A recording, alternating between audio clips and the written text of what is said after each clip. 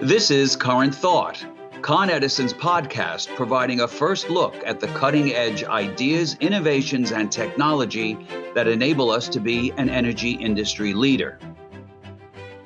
Welcome to Current Thought. I'm your host, Anne-Marie Corbelis. Things that are measured tend to improve.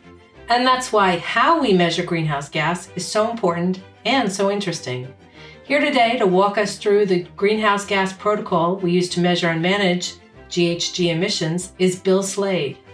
Bill is the Emerging Issues Manager from the Office of Environmental Health and Safety at Con Edison. Hi, Bill. Thanks for being our guest today. Well, thanks for having me. I'd love to talk about these subjects. Wonderful. So let's get right to it.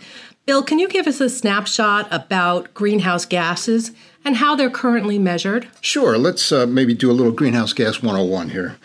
Greenhouse gases are a collection of gases that trap heat in the atmosphere, just like glass in a glass greenhouse captures heat, okay? So the most common of the greenhouse gases is carbon dioxide, which we all know, I'm sure. And methane, which is the main ingredient in natural gas, is the next largest of the, or most important of the greenhouse gases. SF6 and some of the refrigerant gases are also considered greenhouse gases, but of much lower magnitude than carbon dioxide and methane, for sure. Now, greenhouse gases can be measured as concentrations in the environment. One of the most fascinating places in the world I would love to visit sometime is a dormant volcano in Mauna Loa, Hawaii, where they measure greenhouse gases on an ongoing basis continuously for the last 20 or 30 years. But the most important measurement of greenhouse gases is really the measurement that goes into what comes out of various processes and pieces of equipment, like how much greenhouse gases come out of the tailpipes of automobiles or out of power plants or oil and gas industries. Bill, could you tell us about how different types of greenhouse gas emissions are evaluated? And what is the greenhouse gas protocol? Can you talk to us a little bit about that? The most international cooperation, I think, that we've ever seen on an environmental problem is the whole issue around greenhouse gases and carbon dioxide. Years ago, by international convention, literally by international conventions, there was agreed that greenhouse gases would be evaluated on a normalized basis against carbon dioxide. And that's called the carbon dioxide equivalent. Methane, for instance, is much more potent as a greenhouse gas. So it's assigned a global warming potential of over 80. So when you have a ton of carbon dioxide, that's 1 ton of carbon dioxide equivalent. If you have a ton of emissions from methane, that's 80 tons of carbon dioxide equivalent. So that allows researchers, it allows businesses, it allows governments to evaluate greenhouse gases on a common basis. That being said, there are also ways to evaluate the type of emissions that were established by the World Resources Institute some years ago, and that's called the Greenhouse Gas Protocol. The Greenhouse Gas Protocol divides emissions into various types or scopes. Scope 1 emissions are the emissions that a company like ours sends into the environment or sends up the stack as a result of the processes they control and operate. Scope 2 emissions are more indirect emissions that are associated with say, heating the buildings that we own, or the losses that are associated with the electricity that comes down the transmission system and serves our service territory. Scope 3 emissions, which are called most often upstream emissions, are emissions associated with the products that you buy or serve, but you don't have any control over them. So, for instance, for Con Edison, our Scope 3 emissions, our largest Scope 3 emissions, are made up of the emissions associated with the methane or the natural gas that we sell to customers. They combust it in their stoves and their furniture. It goes up their chimneys. Those are emissions, but they're our Scope 3 emissions because we have very little control over how big they are or how they are managed. So we're all speaking the same measurement language when we're talking about greenhouse gas.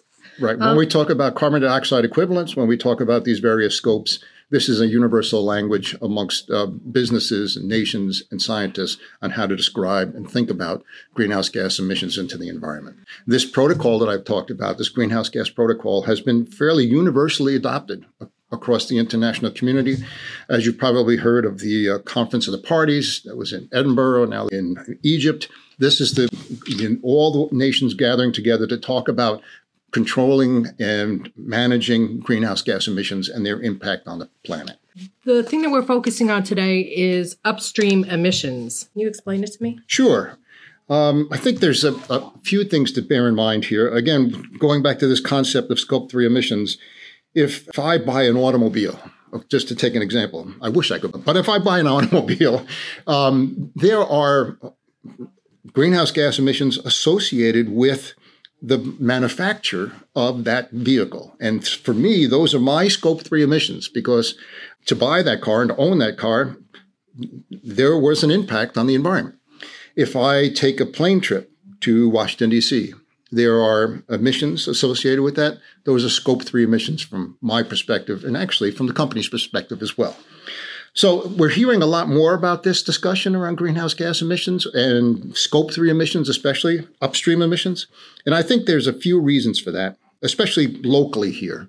When the state of New York passed the Climate Leadership and Community Protection Act, which everybody refers to as the CLCPA, it determined in the language of the statute that natural gas purchasers like Con Edison have to account for the emissions associated with bringing that natural gas to our system. That means the drilling, the pumping, the storing, the compressing, and so on. There are emissions associated with that. We're considered upstream emissions, and the statute requires us to manage those, to measure those, and to report on those. As you probably know, the city of New York has enacted some groundbreaking rules requiring building owners to calculate the greenhouse gas footprint associated with the square footage of their building. And they also are required to consider the upstream emissions associated with the electricity that they buy, the fuel oil that they burn, the steam that they consume. Under the requirements of the local law 97, they're required to calculate that on a per square foot basis. And lastly, when you consider the magnitude of the issues that need to be addressed around the causes of climate change, more and more there's this discussion about Scope 3 emissions, upstream emissions, and life cycle assessment of the total emissions package associated with any particular activity or device. How do you know upstream emissions aren't being captured twice? So let's say I am a natural gas company. I have to account for my upstream emissions. Then I send my gas to Con Edison, and it has to account for its upstream emissions for itself and its customers. Aren't those calculations being done by the company sending it along into the consumer stream? Well, you've actually captured one of the paradoxes of the greenhouse gas protocol. A perfect example. There is a generating company in upstate New York that's generating electricity and sends CO2 up their stack. Okay, that's their Scope 1 emission. We take that electricity, and now we have to account for their Scope 1 as our Scope 3. Now, that's, somebody raises their hand and says, that's double counting.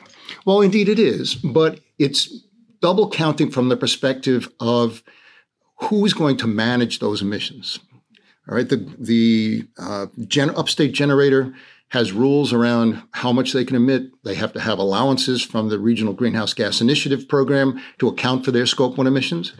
But we as a company are also being asked by our investors and by our public to ask the question, how can we reduce our Scope 3 emissions by having that dialogue with that upstate generator?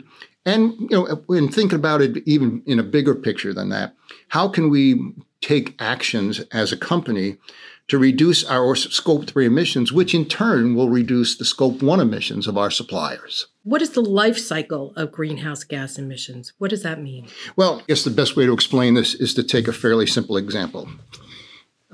Everybody loves wind turbines, right? Because they're so-called emissions-free. Right? But when you think about a wind turbine and you think about all the steel that went into the foundations to erect it and put it on that gigantic tower, when you think about all the emissions associated with smelting the copper that went into the windings, when you think about all the CO2 emissions associated with manufacturing the fiberglass that goes into the turbine blades, you think about all the emissions from those huge ocean-going vessels that install those turbines in the offshore wind scenario. The first megawatt that comes out of that turbine has a huge greenhouse gas burden associated with it just because of the life cycle of that turbine. Now, the more the turbine generates without emissions, obviously that greenhouse gas footprint, as we say, for that turbine goes down. But then there's also greenhouse gases associated with the dismantling of the turbine. And just recently, turbine blades have become recyclable. So there's strides being made on how to reduce the decommissioning greenhouse gas emissions. But certainly when we think about the life cycle of a turbine, it's not enough to just think about the days in which it's generating electricity and the wind is blowing. But what is the full life cycle greenhouse gas footprint of that turbine when you take into account all the components that went into it? As much as we admire that technology, and obviously the state of New York and Con Ed in turn is embracing the idea of offshore wind and the emissions reductions associated with it, nevertheless, from a life cycle standpoint, there are still greenhouse gas emissions associated with almost any technology. You think about solar panels. Solar panels are made from critical minerals that have to be mined and smelted and processed, and then again at the end of life, decommissioned and recycled. When you think about batteries, again, there's critical minerals that have to be mined, smelted, formed, decommissioned. And so there's a great deal of effort in our industry to think more about this life cycle assessment and life cycle footprint for greenhouse gases, and to take steps and do research that will help to reduce those emissions from a life cycle basis. So it seems to be giving us a more comprehensive view of every different energy or source. And what do you think we're going to come up with in the end? What do you think this is going to look like when everything shakes out?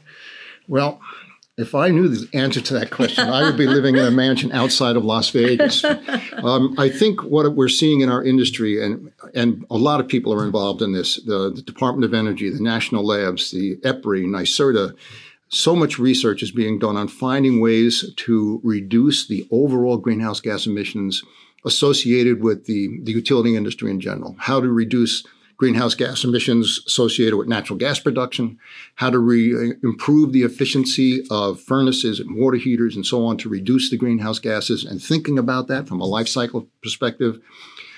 Solar panel manufacturers are trying to find ways to use both sides of the panel to collect electricity.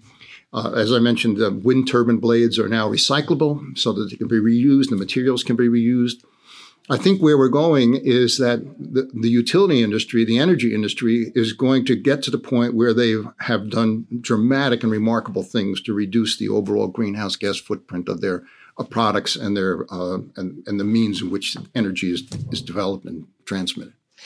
So it would seem that the more efficient we are with any energy source, the better off the upstream and downstream emissions are for it. Oh, absolutely. The megawatt hour that you don't need, the BTU of gas that you don't need, that's the most emissions-free resource you can think of. And so some of the programs that Con Ed has in place for energy efficiency and demand-side management and non-pipeline alternatives, and the huge amount of work that we've been doing along those lines really helps to contribute to reducing the greenhouse gas footprint of our company and our industry.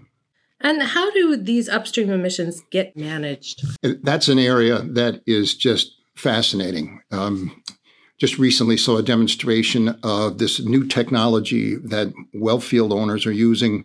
They mount this camera in a drone, and they fly over their well fields, and it sends a real-time picture back to the operators so that you can see if there's equipment leaking in the well field. Actually, one well driller, very large well driller, has developed a system where it keeps a drone in a little box.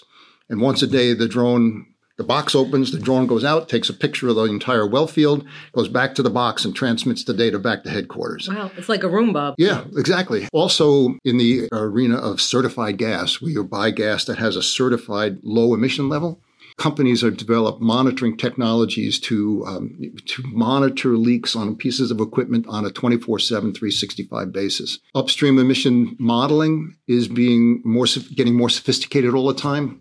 The EPA has a model that they call eGrid that is more and more able to tell customers in very specific regions of various states what the greenhouse gas footprint of that megawatt hour that they purchased is so that they can do their own calculations and management. So the technology is just going by leaps and bounds and making great progress. How are we going to accomplish real change? This requires a concerted effort on both suppliers and end users. And so we can become very, very sophisticated in measuring upstream emissions. But if the suppliers don't feel the need or the desire, or the urgent financial determination that measuring emissions and minimizing emissions is important, it won't happen. But we do see those kind of things taking place in the marketplace where investors, purchasers, suppliers are embracing the idea, particularly in the natural gas industry, that we have to reduce upstream emissions. There's a big market right now for liquefied natural gas in Europe, and the European Union has very strict emission requirements around gas that's imported. So suppliers that are providing gas to that market are more and more incentivized to reduce their emissions. When we think about the Department of Energy and the programs that they have to measure the emissions associated with various appliances and assigning an Energy Star value to water heaters and furnaces and air conditioners and so on, all those things help to both measure and manage downstream and upstream emissions, and that those things can be reduced through those types of programs. You looked into a crystal ball. What do you think this will have on the energy industry? I see good things coming out of this. I think what our industry has done has raised their hand and say, yes, we recognize that climate change is happening.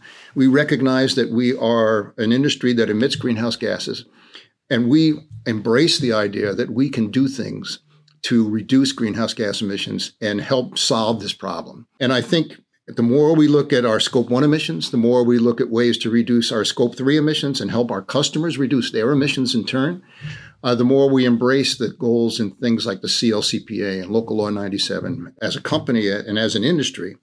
I think we see good things coming out of it. I think what that means is that our industry will continue to be a pivotal player in providing what our society needs, what our customers need. Do you think that based on all of this analysis that we're seeing, that it will tend to equalize the different forms of energy? Well, one of my basic ecology courses taught us this very simple principle. Diversity is stability. Okay? So I see that not only in natural systems, but I see that also in industrial systems like the energy industry. When there's a diversity of sources, and nuclear combined cycle, which will probably become something that's now being referred to as dispatchable emissions-free resource in the future, wind, solar, storage, small-scale hydro, large-scale hydro, again, nuclear. These diverse types of generation will undoubtedly be what the future is made up of, because that principle holds. Diversity is stability. And the more diverse resources we have, the more likely we are to be able to meet load day in and day out, which is our goal as a company. Thank you very much. Thank you for being our guest today. My pleasure. And that's our show. A special thanks to today's guest, Bill Slade. I'm your host, Anne-Marie Corblis. If you have a technology idea, a comment, or question, send us an email to podcast@coned.com. We'd love to hear from you.